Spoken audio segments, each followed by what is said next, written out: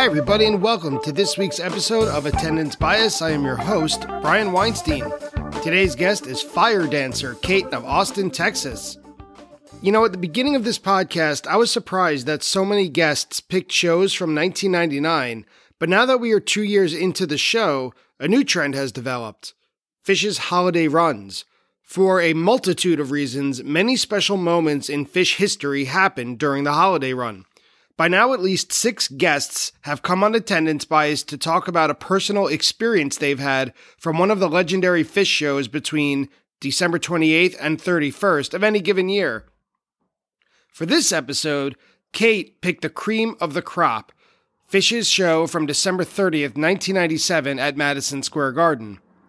While the 1994 and 1995 holiday runs have been covered on Attendance Bias, this is the first time that the 1997 run of shows has been chosen by a guest. It's a personal thrill for me because this was the stretch when I saw Phish live for the first time. For Kate, it wasn't her first time, but you'll hear how this show, on the 30th, was the time that she got it and decided that she was all in on this band that we all love so much. So put on your best speakers, get your lunch boxes full of olive loaves and fried eggs, and make sure that you make the last train out of Penn Station as Kate tells her story about the December 30th, 1997 show at Madison Square Garden. Kate, welcome to Attendance Bias. Thanks for being here. Well, thanks for having me, Brian. My pleasure. Very excited to talk about the show today that you chose, which is December 30th, 1997 at Madison Square Garden. Normally I have a printout or at least a big document on my screen so I remember the date and the location of the show the guest chooses. I don't need that today because this show is completely embedded in my DNA, and you're the guest, so we'll hear your side of it, but I am just so excited to talk about it with you. I'm excited to talk about it too. Brian, I don't think we have attendance bias at all. We were there. We know this is an awesome show. I actually was not there. I was not. My attendance bias is for the night before, the 29th, because that was my first show. You told me that was your first show, so I just assumed you came to the whole run. If you ever want to hear about the one that got away, every fan has it, right? The show that you've wanted to go to, or you had tickets for and couldn't make it, or for whatever reason you couldn't get there. The 30th was my one that got away. I was very young, but my friend called me the next morning on the 30th, the day after my first show, and said, "Hey, I have a ticket, an extra ticket. I'm not going, but my friend has it. Do you want it?" And I was 15 years old, very young in Phish life. And I was certainly not ready to go to a show by myself, let alone going to see the same band 2 nights in a row was a foreign concept to me at the time. And I said, no, that's okay. And if you really want to hear the kicker, the next day when I saw the set list, I looked at it and said, oh, well, they didn't really play a lot of songs I know, so it's all right that I missed it. Oh my gosh, that's amazing. I feel like this is exactly what I want to talk about how this is. A lot of the times I didn't even know half the songs that they were playing. And it was the first time I was hearing all of it. And, you know, it was my third show and it's the night I became a fan for life. Everyone's got it. And this is as good as any other. And I would argue better than most. But before we get into Phish or hearing about you as a fan, I am thrilled to talk to you because you do something that I've never seen or heard of anyone else doing, and that is you are a fire dancer, quite literally. Yes, I am. And I've been doing it basically my whole adult life. I saw fire dancing for the first time when I was in college. I was living in Berkeley, California for the summer in a group co-op house, students from all over the world. And there was this woman who was part of the UC Berkeley Polynesian dance troupe, and she was practicing poi dancing in the backyard. And gosh, I mean, we're just like, oh my God, she's dancing with fire. Like, that looks amazing. And, with no agenda that I wanted to, that I was going to take to it or get good at it or anything. I'm just like, I want to try that. So I did. And I'm a reasonably coordinated human because I grew up doing, dance and cheerleading and sports. So yeah, I picked up fire dancing and, haven't stopped since 2004. And it's made, you or fire dancing in general are made for visual art, for photography, because even if you're bad at it, and you are not, but even if one is, it looks cool as hell. It does look cool as hell. I mean, I always say that to beginners, don't be intimidated because everyone looks cool on fire. And how can people see you on a regular basis with fire dancing? Well, yes. So I live in Austin, Texas, and I am part of a performance group called the Purple Bee Crew. And Purple Bee is a professional recording studio and live stream production soundstage. It's a little bit east of town. It's all musicians and dreamers making live music experiences that we aim to entertain and connect. And that's Purple Bee, BEE, as in the insect, right? Yes, purple like the color, bee like the insects. I mean, we're building a hive and it's pretty sweet. So how you can participate with us is that we broadcast all of our shows on YouTube, Twitch, Facebook Live, and also in the metaverse on Decentraland. So if you don't need to have a crypto wallet to do Decentraland, you can just sign up on the website, sign in as a guest, and wander around our virtual stage. So we have lots of ways to connect with people, whether they're in Austin or beyond. And so every Wednesday we do a show, and it's called the Wednesday Groove Party. And there's two house bands, Jagtronica and Lobos. One is a little bit more electronic jam. The other one is a little bit more just a groove-driven music. But we play 3 to 4 hours of improvisational music every single Wednesday.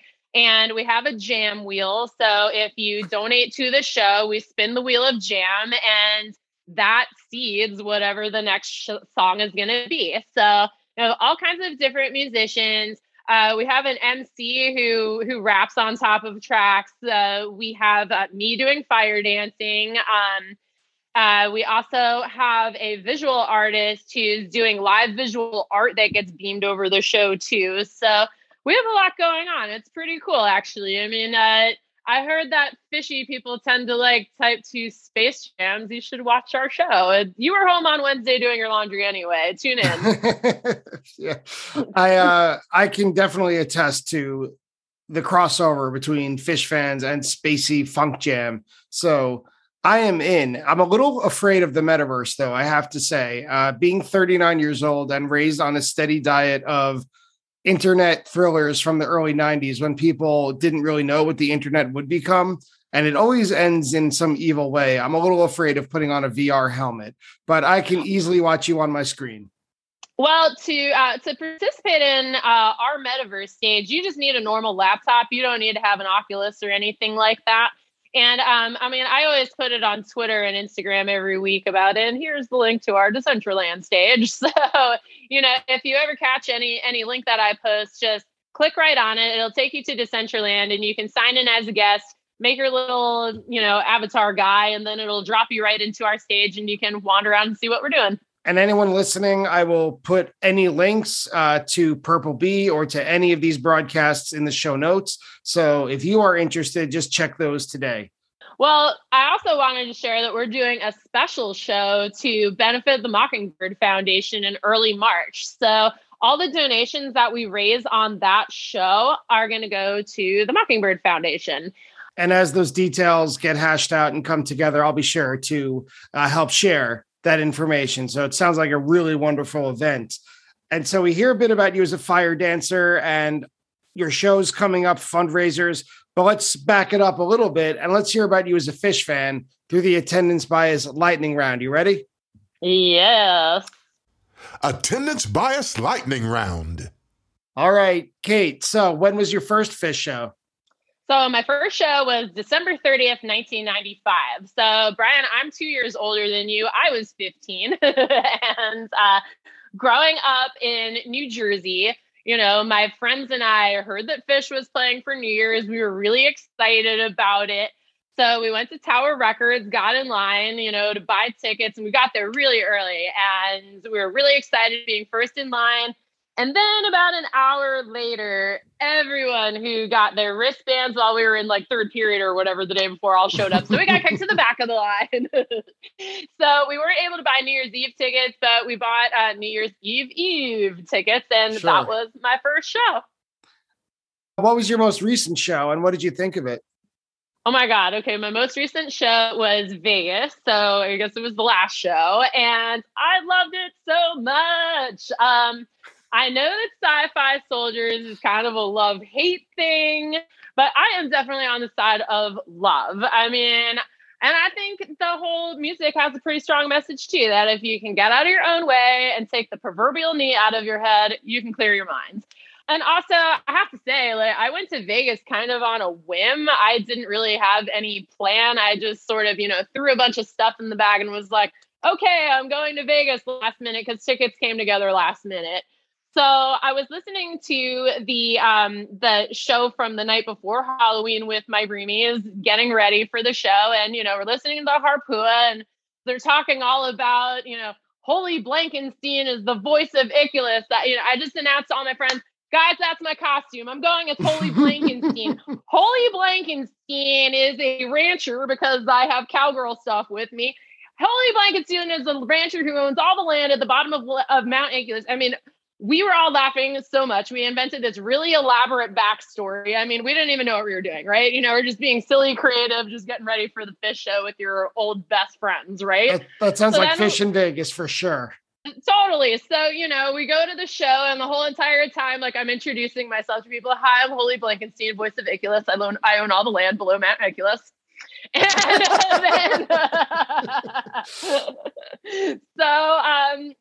the Sci-Fi Soldiers happens and it's all Holy Blankenstein and everyone around us, because, I've introduced myself as, Holy Blankenstein to everybody, is like, what? Anyway, so I really, really hope there were another couple creative souls who were doing the same and had completely different interpretations of Holy Blankenstein in the same arena, but I loved it. We had a blast. If you had to pick one Fish song to fire dance to, what would it be?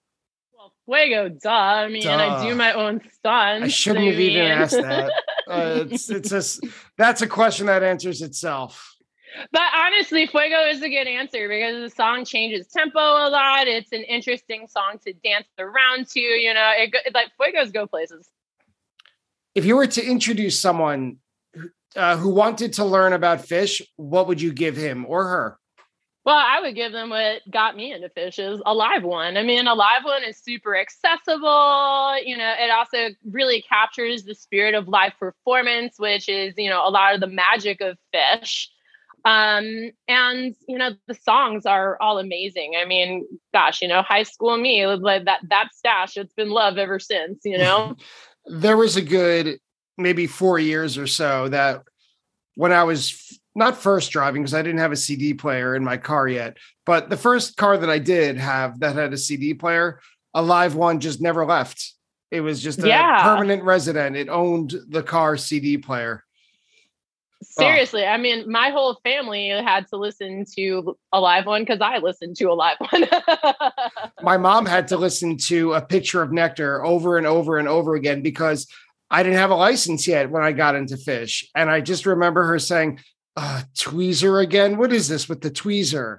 Because what is this with the tweezer? Yeah, because it closes with tweezer. Amazing. Well, of course, but they close it with tweezer reprise. So she wasn't expecting that after the track proper, after Tweezer the song, and she thought Tweezer was over after that ended. And then when they closed the album with Tweezer reprise, that's when the again with the tweezer would come in.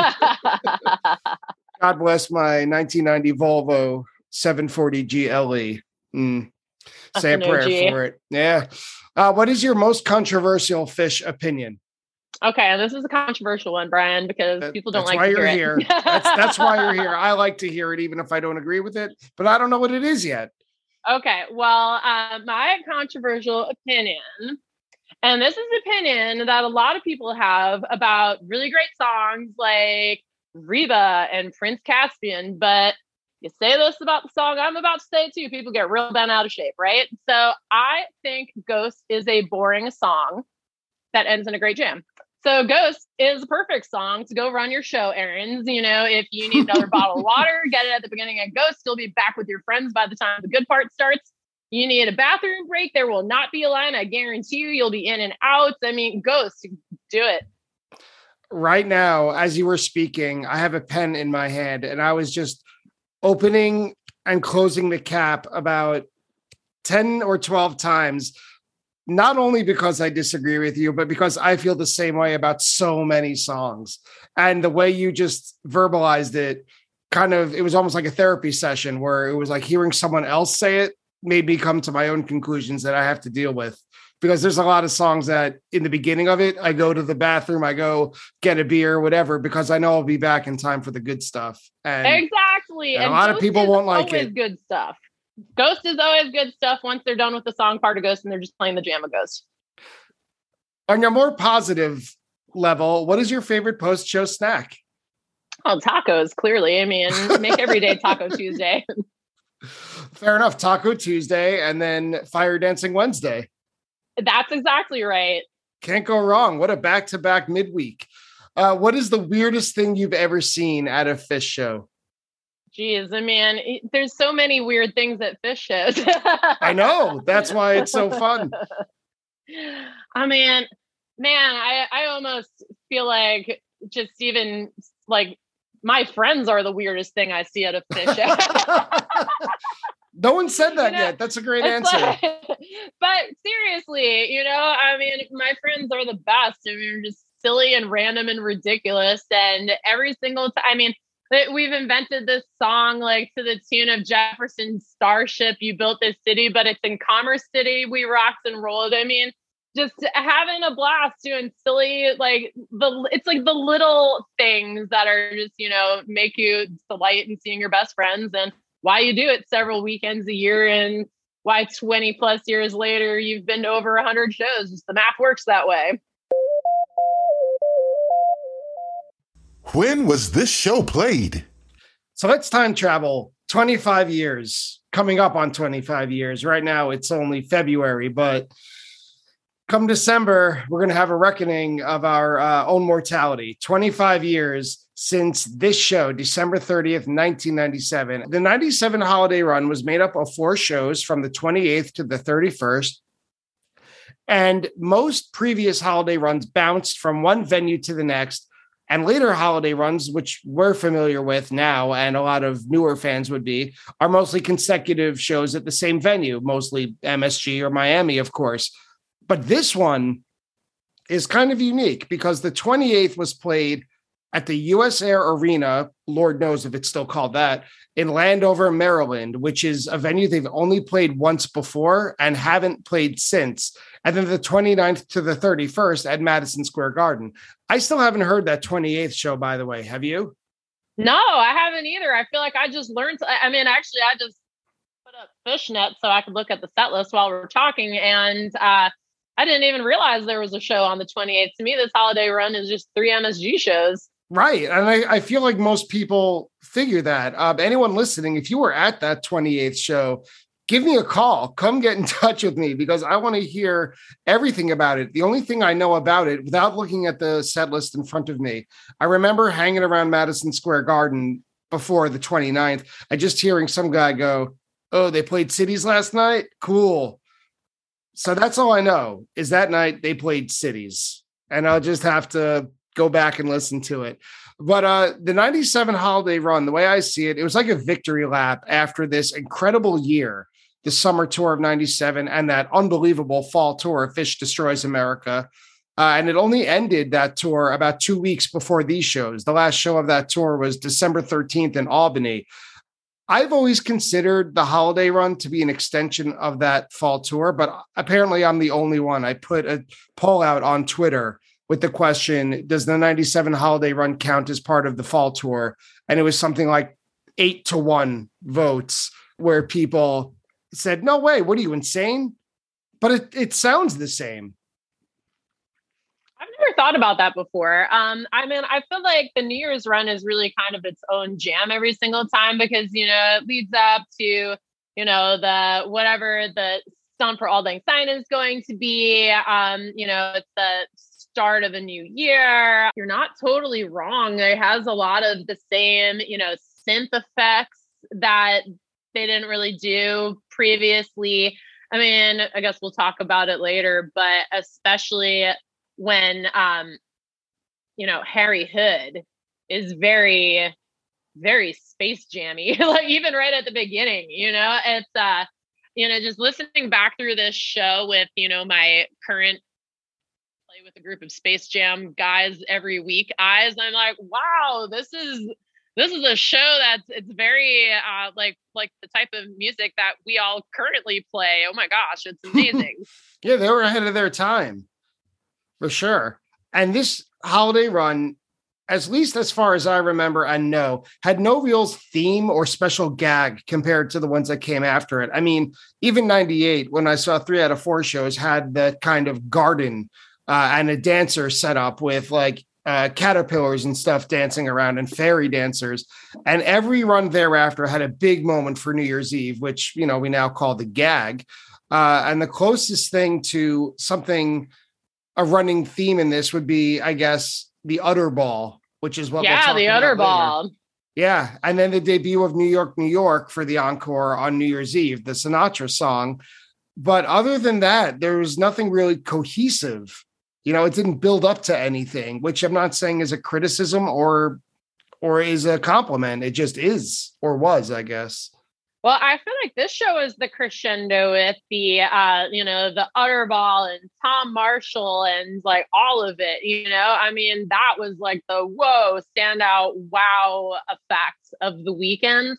But then the next night when they played it, or, when they harkened back to the Utter Ball again, I mean, people were laughing. I mean, it was, oh my gosh, it was like the best, it was like, yes, I mean, I just remember that as like, it's the same feeling of, I mean, for instance, I was at the Meat Stick New Year's in, 2013, that like the big, or maybe that was 2011. It was 2010.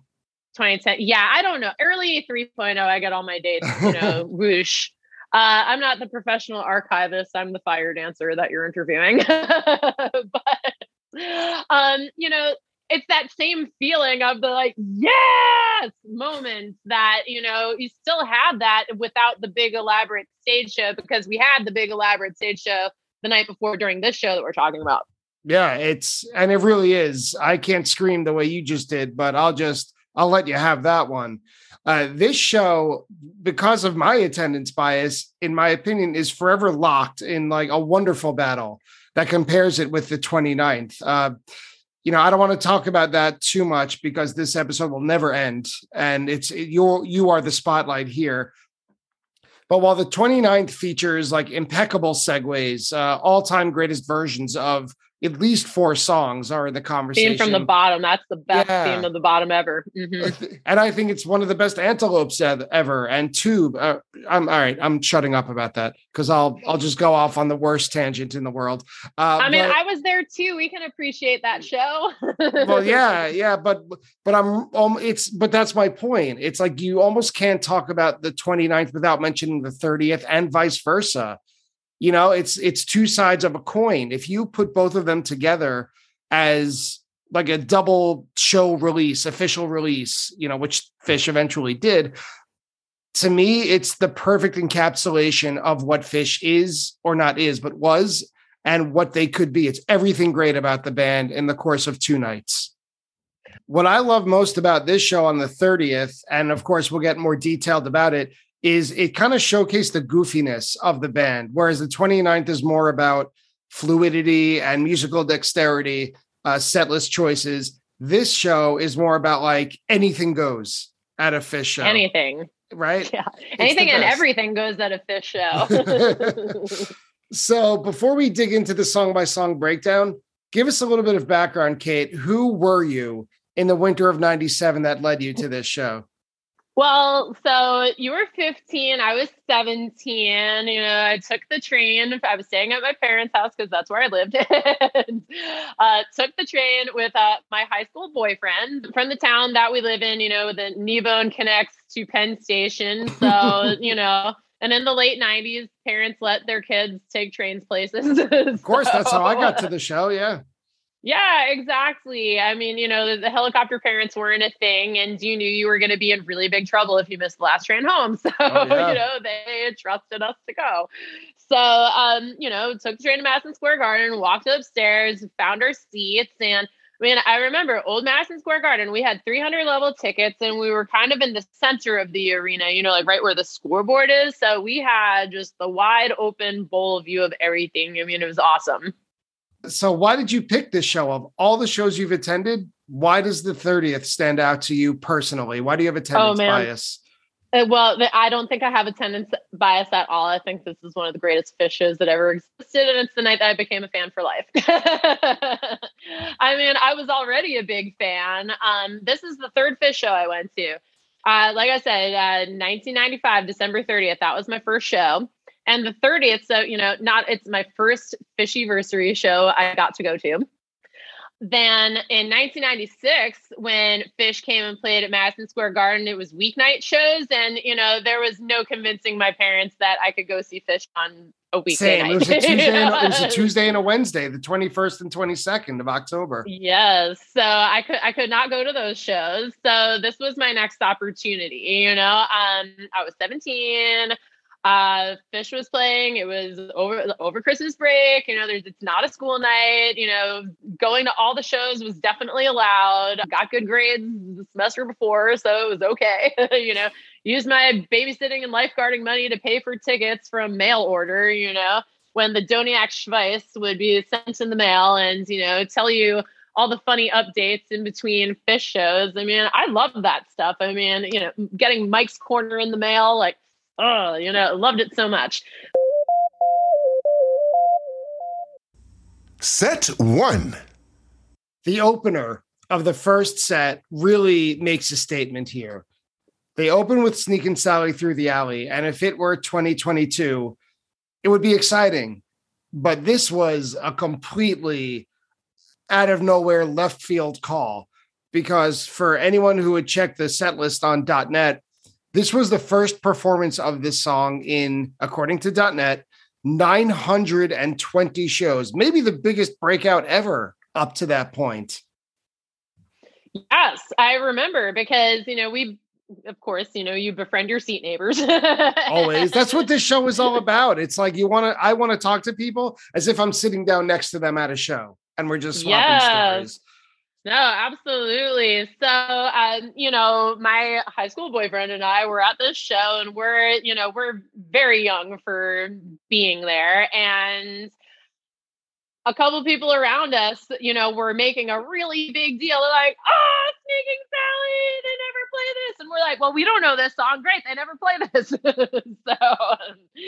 for us, it was completely fresh eyes. And, I didn't even have the internet until I was away at college. So, it's not like I had any rec music Phish friends or anything to, know that this was, or I didn't even have tapes yet, like a live one was my first and only, live Phish recording I had access to at that point in life.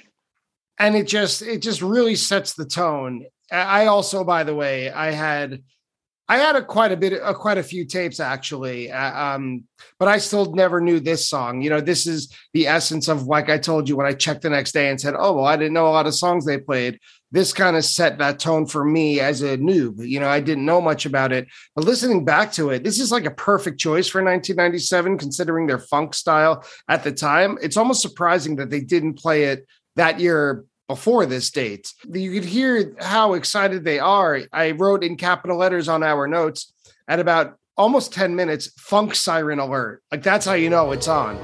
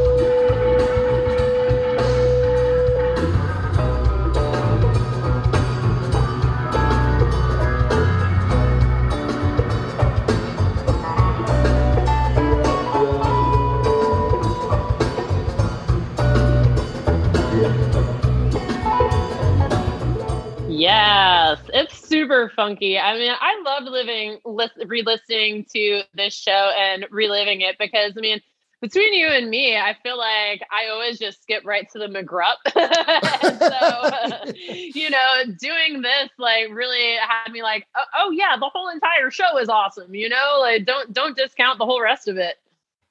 And the rest of it goes right into Taste at the end of Sneakin' Sally segues. It had been around since 1995, but they kind of futzed around with it before settling on it in Europe, summer 96. And 97 was a great year for Taste. Polyrhythms, piano, guitar, there were leads all over the place. It's almost kind of, the way I hear it, is almost Limb by Limb's cousin. Taste and Limb by Limb, musically speaking, they sound very closely related. It's some people, according to the jam charts, consider it one of the best versions ever. I kind of think they all sound alike, which is not a bad thing. I love this song. Yeah, they should play more Taste. That song's tasty. I like it.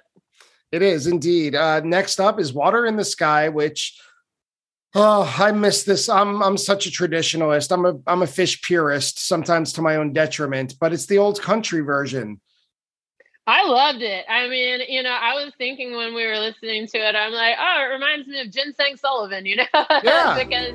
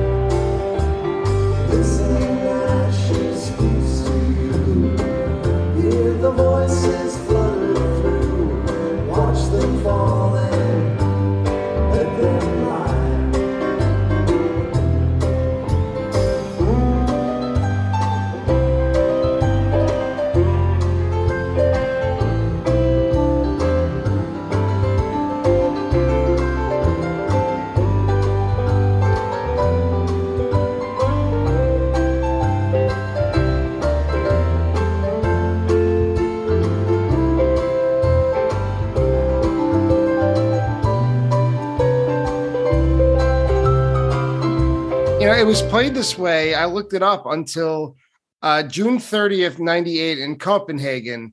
And then it joined Taste and Limb by Limb as the 1997 class of, I called it Fast Songs with Fishman on Cowbell. Yeah. That's absolutely correct. Class of 97. Class of 97. I love it when Fish gets weird, though. I mean, even, he was getting weird with the cowbell back then. He's getting weird with his, effects box now. I love it. Yeah. Yeah. After Water in the Sky, Punch You in the Eye, which I wrote down awesome spot for it. We're so used to it as a set opener, and just right in the middle of the first set. What a pump up energy jolt after Water in the Sky. And then they go right into Stash. Yes. Yeah. Punch and Stash are two of my very favorite songs. I mean, there's no bad placement for a Punch You in the Eye. I mean, punch me in my eye at every show. I'll never be bored with it. Apparently, the person who was standing right next to the mic of this audience recording that I used claps 3 times during Stash. How many times do you clap during the breaks in Stash? Well, this is a controversial question. What are you trying to get me to admit, Brian? we ask the hard questions here. I'm Barbara Walters. Well, how many claps do you make, Brian? 2. 2. That's how I heard it on a live one. I feel like it's 3 fast claps though. Maybe I just had shitty speakers. That maybe. How many times do you clap? Well, and now I'm thinking about this. I'm like, huh. All right, let's do it. I think it is kind of a groupthink thing. It's who's clapping around you? You're clapping right along with them. No, I am my own clapper. You are your own clapper. Let's do it. Oh, you do 3. I do 3. All right, you're a 3-time clapper. Yeah, I am a 3-time clapper. Musically, though, this Stash is something to listen to. I can't tell yet if it's going to be dark or light. Right when the jam starts, I was really on the edge of my seat, even though I've heard this a billion times. And it gets really close to Manteca. At some points, Trey's guitar tone is all over the place. He's repeating phrases instead of noodling. I wrote fairly nuts at some point. Yeah, and yet it had a very sedate, ending. It kind of closes down a little bit before going into Chalk Dust.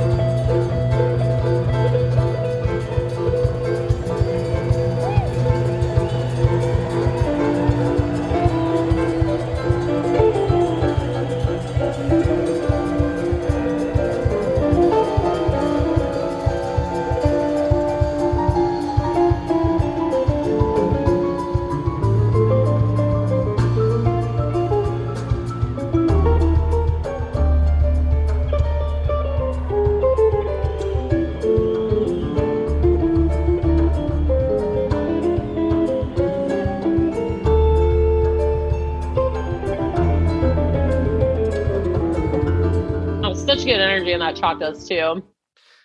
What were you thinking? Do you remember your attitude at this point? Like right in the thick of the first set, they're almost playing all jam songs. Oh yeah. Well, I mean, okay, because being a 17-year-old, Can't I Live While I'm Young, that just resonates. I mean, you love that song when you're that age, but I love that song at my current age too. I do too. And I love that it's developed into a jam vehicle after being roughly the same straight ahead Zeppelin rock song for probably close to 30 something years. And now it's all of a sudden when they start it, you never know where it's going to go. I'm never mad at a Zeppelin hard rock song though. Can't be. And there's an insane solo in this Chalk Dust Torture. I figured this would end the set because even though it's only about 1, 2, 3, 4, 5, 6 songs. Chalk Dust is only the 6th song, and it's a standard, I think, hour and 13-minute set. And that's enough. That's standard. But they don't. They close it with A Day in the Life. Yeah. Which is, I mean, it's one of the best closers ever. It was actually the encore of my first show. That's right. So, for my third Phish show, it's the second time I heard that. Set 2. The second set is really where things take off in this show. And that's not to say anything about the first set. The first set is fabulous. And for those of you at home who are only listening, Kate just made a little heart with her fingers and pushed it all the way to the front of the camera. Where does this set lie in your personal emotional history with Phish? Oh my God, like some of the best Phish I've ever seen in my life. And I've seen some awesome Phish shows, but this is like the height of, that was the night that I was like, okay, I'm a Phish fan, buckle up. We're going to lots of shows now. Right. So this is the set that did it for you. Oh yeah. And before we get into the music, I must say that it is insane, capital letters insane, that this set is an hour and 49 minutes. That's longer than most mainstream bands' full shows. It's true. You see a band like The Killers or Beyonce or whoever, but like Paul McCartney shows are about 2 hours long. And this single set is an hour and 49. It's unbelievable. I can't tell you how many times I've listened to this set opening AC/DC Bag, but this is your show. What do you think of it? Well, I mean, and to your point too, I mean, this whole set even has Beyonce moments in it. I mean, only picture Fishman in a Beyonce dress, but you go on. Well, okay, I meant Tom Marshall and the Fog Machines and everything. But yeah, I mean, the AC/DC bag, I mean, we hear it regularly as the second set opener. It always brings really awesome energy, and then it goes places. And this is no different. And it's probably the first. It's absolutely the first time I saw a second set AC/DC bag opener, and I'm happy every single time I hear it since. See, and I'd have to push back a little bit on what you said, not emotionally, of course, because this is fabulous. It's definitely in contention for the best version of the song ever, but it is different. I think so, at least. I don't want to state it like a fact. I don't mean it that way. But I didn't say that they played it the same. I said that, it's that same feeling. This is the first time I saw an AC/DC bag opener for the second set, and it blew minds. So it blows minds. Don't sweat it. Let's ride it out. Oh, carry me down.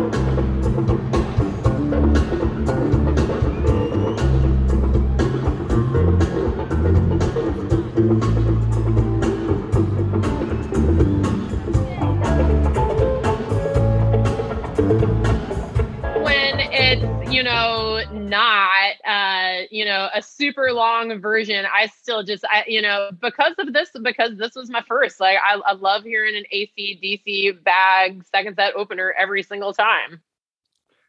Me too. But this one in particular, Paige has teases, it drifts around. I don't know what guitar effect is at about 7 minutes and 25 seconds, but I've always loved it. This is when I turn on Fish Radio and Sirius, and without looking about what's being played, that effect at about 7 minutes and 30 seconds, that's the tell for me.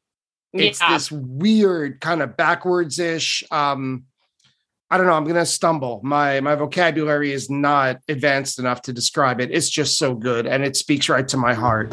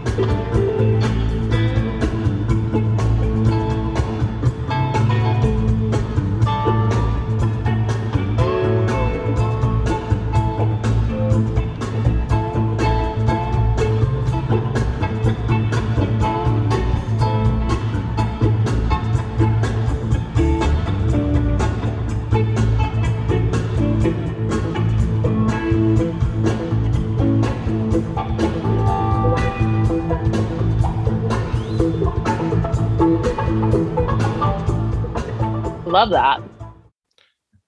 And there are people, though, it should be noted, who at the time, if you remember, didn't really like the 97 funk. There were people who thought it was too repetitive and didn't go anywhere. And it was the same every night. I pity them, but right in the thick of this jam is probably what they meant. It's interesting, though, because, when people say things like that, when I was at this show, I mean, Brian, put yourself back in the time and place, it's my third show. I don't have the internet, I don't know that people are saying this. So to me, I'm just along for the ride and just grateful to be there. Yeah, absolutely. I think that I still feel that way, by the way, that, every time they do something fun and different or a good jam, even if it's one out of a whole show, I'm still grateful to be there. Although now Phish is much more accessible than they ever have been, at least recordings are, compared to what you were saying that you weren't able to get tapes or talk to people on Rec Music Phish and social media didn't exist. Now it's almost hyper accessible, where it's too accessible and people can get jaded so quickly, but not. Oh, sure. People are mad when the set lists aren't, ready immediately. Yeah, right. Yeah. And then after this monster AC/DC bag that runs for about a half hour, by the way, they go right into McGrupp, the part that you fast forward to. Why? What is it about this McGrupp? Man. Well, McGrupp, it's the lead up to the Papa, So it's an appetizer for you? Is that why? To me, well, okay. I also just love the song McGrupp so much. I mean, if you ever meet my Jeep, its name is McGrupp. Oh. But this is just, it's, every single time McGrupp takes you on a beautiful journey, and it's like you can just hear like Page is painting the scenery like with his keyboards.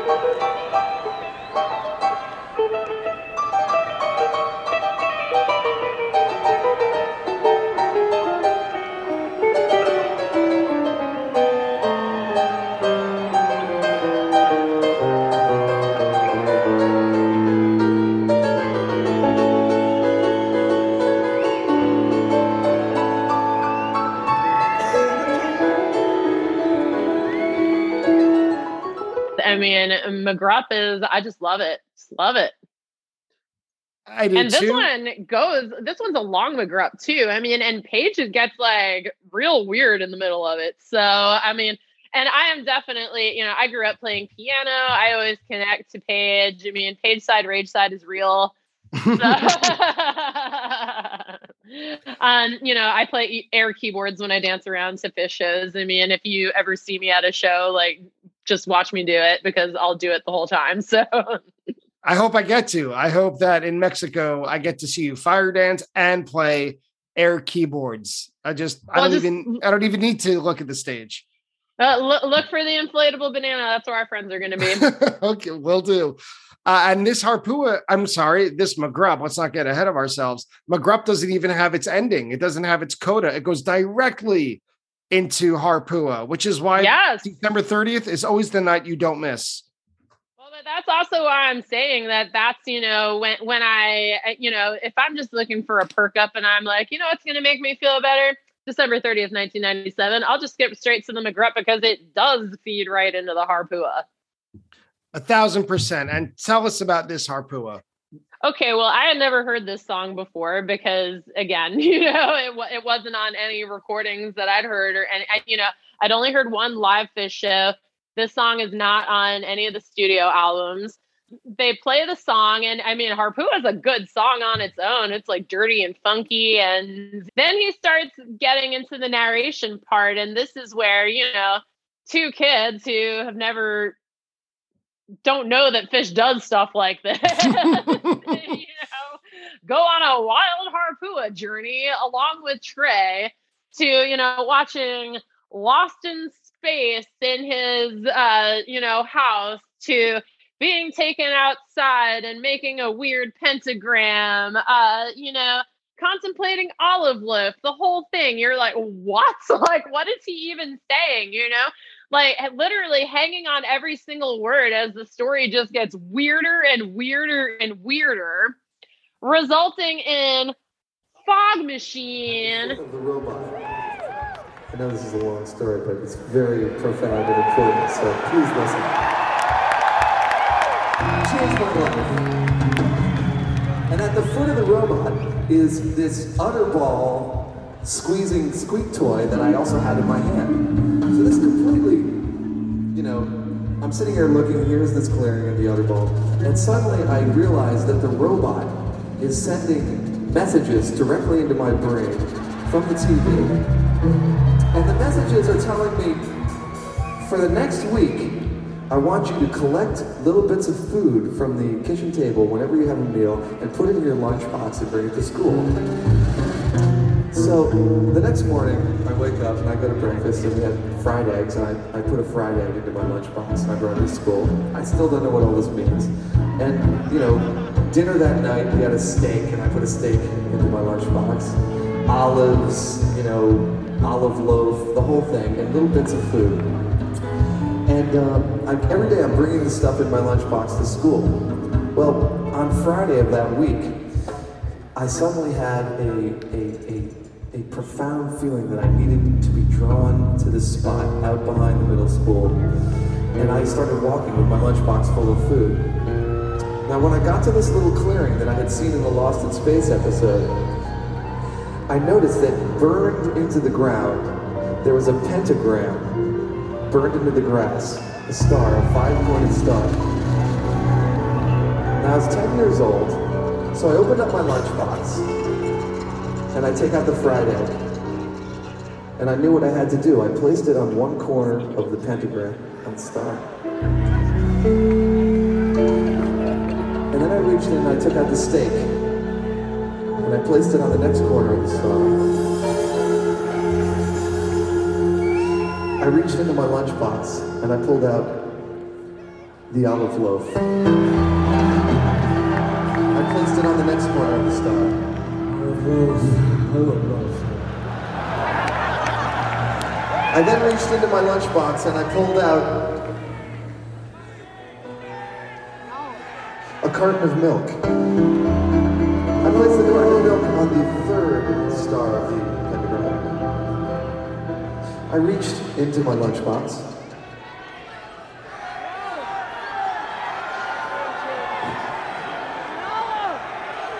I pulled out a sloppy Joe. I placed it on the fourth star. This guy coming out in the middle of it, and we don't know who he is. Who's this random guy? Is he one of the Scottish guys?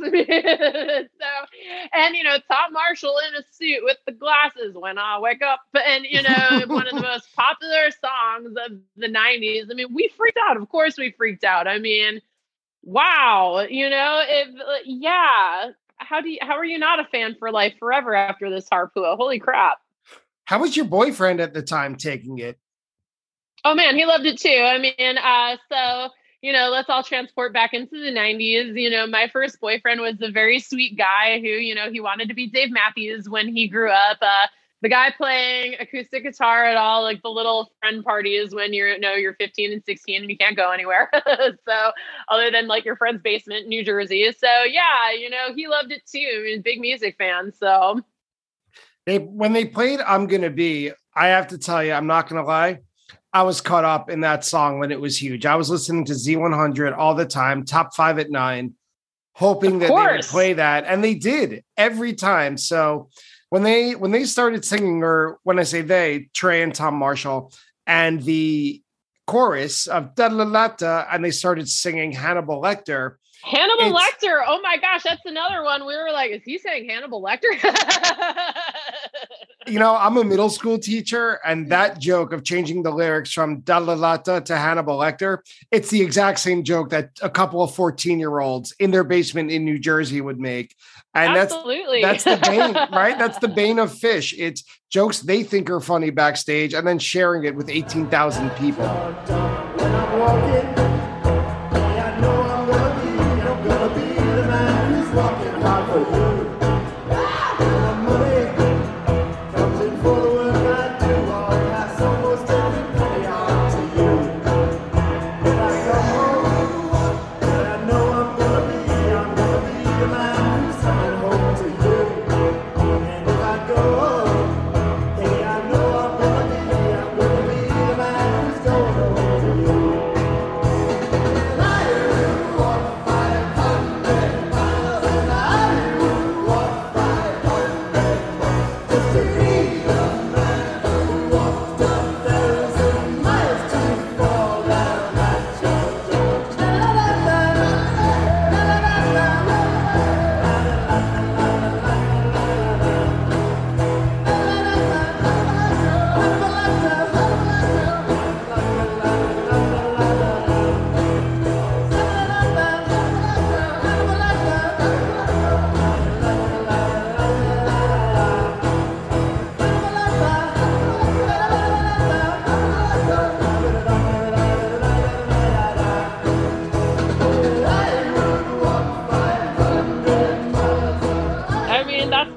best. I mean, we're just a bunch of weirdos co-creating the experience with a bunch of weirdos who are making it. Well said. And after Harpua ends, I wrote, well, why not just blow the roof off the world's most famous arena? Why not get a machine gun and just tear the whole place down? And they broke out Isabella. So good. I mean, and that was another one that, we knew it because Jimi Hendrix. We didn't know it because of Phish. Yeah, it's Phish. They're the gateway drug to not every, but so much music. You unlock your love of Phish, and you are now discovering an entire world that you may or may not have known existed in the world of music around you. And wow, Machine Gun Trey is there. 1997, people just associate it with funk, but wow, was this band on fire? Oh my, absolutely. Absolutely. I mean, shoot. After re-listening to this, I regretted leaving the Baker's Dozen the day early and missing the recent Isabella. Man, we're talking about a lot of ones that got away tonight. But yeah, like Machine Gun Trey mixed with Band of Gypsies, Jimi Hendrix, that makes it the biggest party in New York City, right around New Year's Eve. Yeah, it was unbelievable. So when Fishman yells, go, go, in the end, it's something to pay attention to. I re-listening to this, you hear the go, go, but, when you're at the show, that's not what you hear, so that's one of the beautiful things of being able to revisit the music.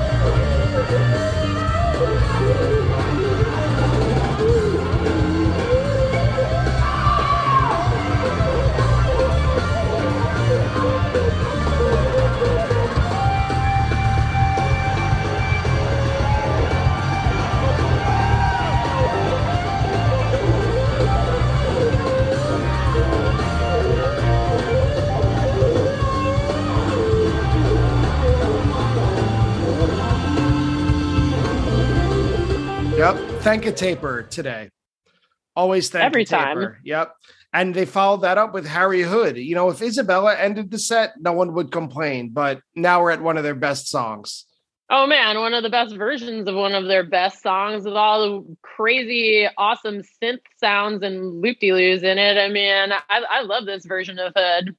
I wanted to ask you, and if you remember this, around 8 minutes, there's a lot of audience cheers. I assume it's for a glow stick war, but I wanted to ask if you remember. It's right in the middle of the jam, and there's nothing spectacular musically going on. There's no solo peaks. There's no new sounds. If you don't remember, you don't remember. I just figured it was worth a shot to ask. I mean, I don't remember, but, everyone was still just all giddy on Tom Marshall, So, I'm sure he'd love to hear that. I mean, I'm sure it probably was just, glow sticks and people being, just generally excited, because I don't remember anything specific. that doesn't mean that something really cool wasn't happening in, the 100 level below us and we just didn't see it, but after that fabulous jam of Harry Hood, they followed up with kind of a pair of fairly normal songs, considering what's going on in this ridiculous set of My Soul and Sleeping Monkey. And when I was re-listening to it, getting ready to speak with you, once Sleeping Monkey came around, I have to say, this is the set that just won't end. And they did close it eventually with Gaiute almost 2 hours after the set began. Wow. That's another, it's so good, it's, and it doesn't even matter that it's like slightly teeny, a little bit of flubs in there. I mean, it went places. People were with them. Everyone was along for the ride. Loved it. And these days, Phish is very exact. They're very precise at the timing of their sets and at the shows. They look at the clocks that are on the sides of the stage. They know how long they've been on. They know how much more they have to play until they take their breaks. They have to end at a certain time to make sure that they get off stage. That seemed to kind of drift over the edge here because they come on for the encore and they play Carini. It's funny to hear now the almost silent response it gets from the audience compared to what we hear now. But this encore is made up of, let's see, Carini, Black Eyed Katie, Sneakin' Sally reprise, by the way. And then they close with Frankenstein, a 45-minute encore. What train did you take to get home? I mean, whatever the last one was of the night, I don't remember, but it was definitely, I mean, I remember coming out of this one, we're like, we got to run downstairs right now. Growing up in either New Jersey or Long Island, where I grew up, you really become an expert at navigating the tunnels of Madison Square Garden to get to Penn Station as quickly as you can. You know exactly where you're going, right? Oh, yeah. To get to that track. Well, and even as a kid growing up in the area, I mean, I don't know if you grew up with Long Island sports teams, but, I grew up in a family that was, Yankees, Knicks, Giants. So, I'd been to Madison Square Garden before, with my dad for basketball games, as a kid. So, not the first rodeo, even though it's, the third time I'd been allowed to go by myself. Yeah, not the same. I grew up Yankees, Knicks, and Rangers. We were football agnostic. We didn't have. But that point is that, so if you had 2 extra reasons to go to Madison Square Garden. So, you're going for Rangers games, you're going for Knicks games. So you already have the lay of the land, like before you're even going for fishy purposes, just being someone who grows up in the area. Yeah, no, I knew the blueprint basically, but yeah, it's this encore, I believe, is about 40 minutes. The rumor that I've heard and that many have heard is that Phish broke curfew with the beginning of Carini because the second set was so long.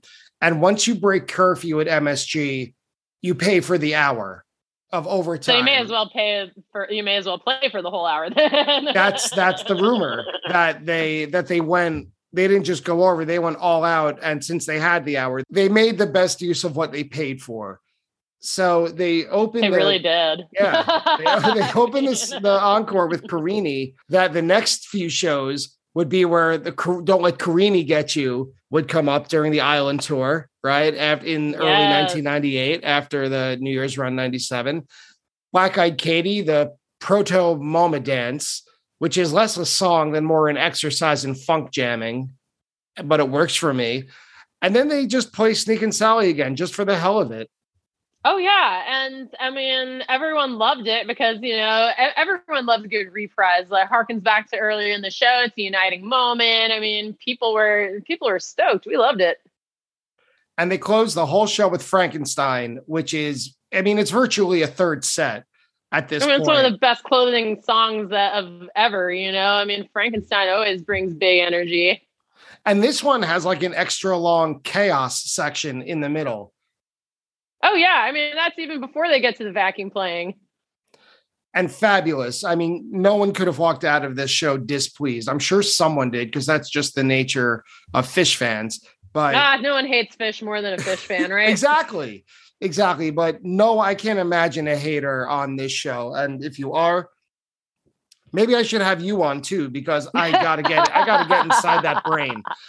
Oh, but wow, what a show. Like I said, I think it pairs perfectly with the night before. But if you're picking a favorite between the 29th and 30th or saying which one's better, it's just like saying, I don't know, you can't go wrong. It's picking a winner. It's like $1 million or $1,001. There's really no way to pick a favorite here. Oh man, I mean, I like listening back to the whole run, the 29th is obviously, one of the technically like just most stunning shows they've ever played. But this one for me, it's like we're saying, the Beyonce moment, the fog and, the 500 miles and just the extra weird and that it's a super long show too. You never want it to end and it kind of doesn't. So, Kate, thank you so much for being on Attendance Bias again today. You're the greatest. Thanks for bringing the energy, for talking about December 30th, 1997. And before we cut out of here, remind us again of everything you have to say regarding your fire dancing and the accessibility of being able to see it. Yes. So you can watch us on Purple Bee TV. That's the social media. It's the @purple color bee, little insects. TV, television. If you follow Purple Bee on social media, we announce all the live streams. Also on my personal Twitter and Instagram, which is just @KateFuego. I always post when we do streams too. So just follow me, follow Purple Bee. We'll post the links to where you can find, YouTube, Twitch, Facebook Live, and our shows on Decentraland as well. And again, all of those links will be available in the show notes when this episode airs. So, Kate, thank you again for taking the time and for having such a great discussion. Well, thank you.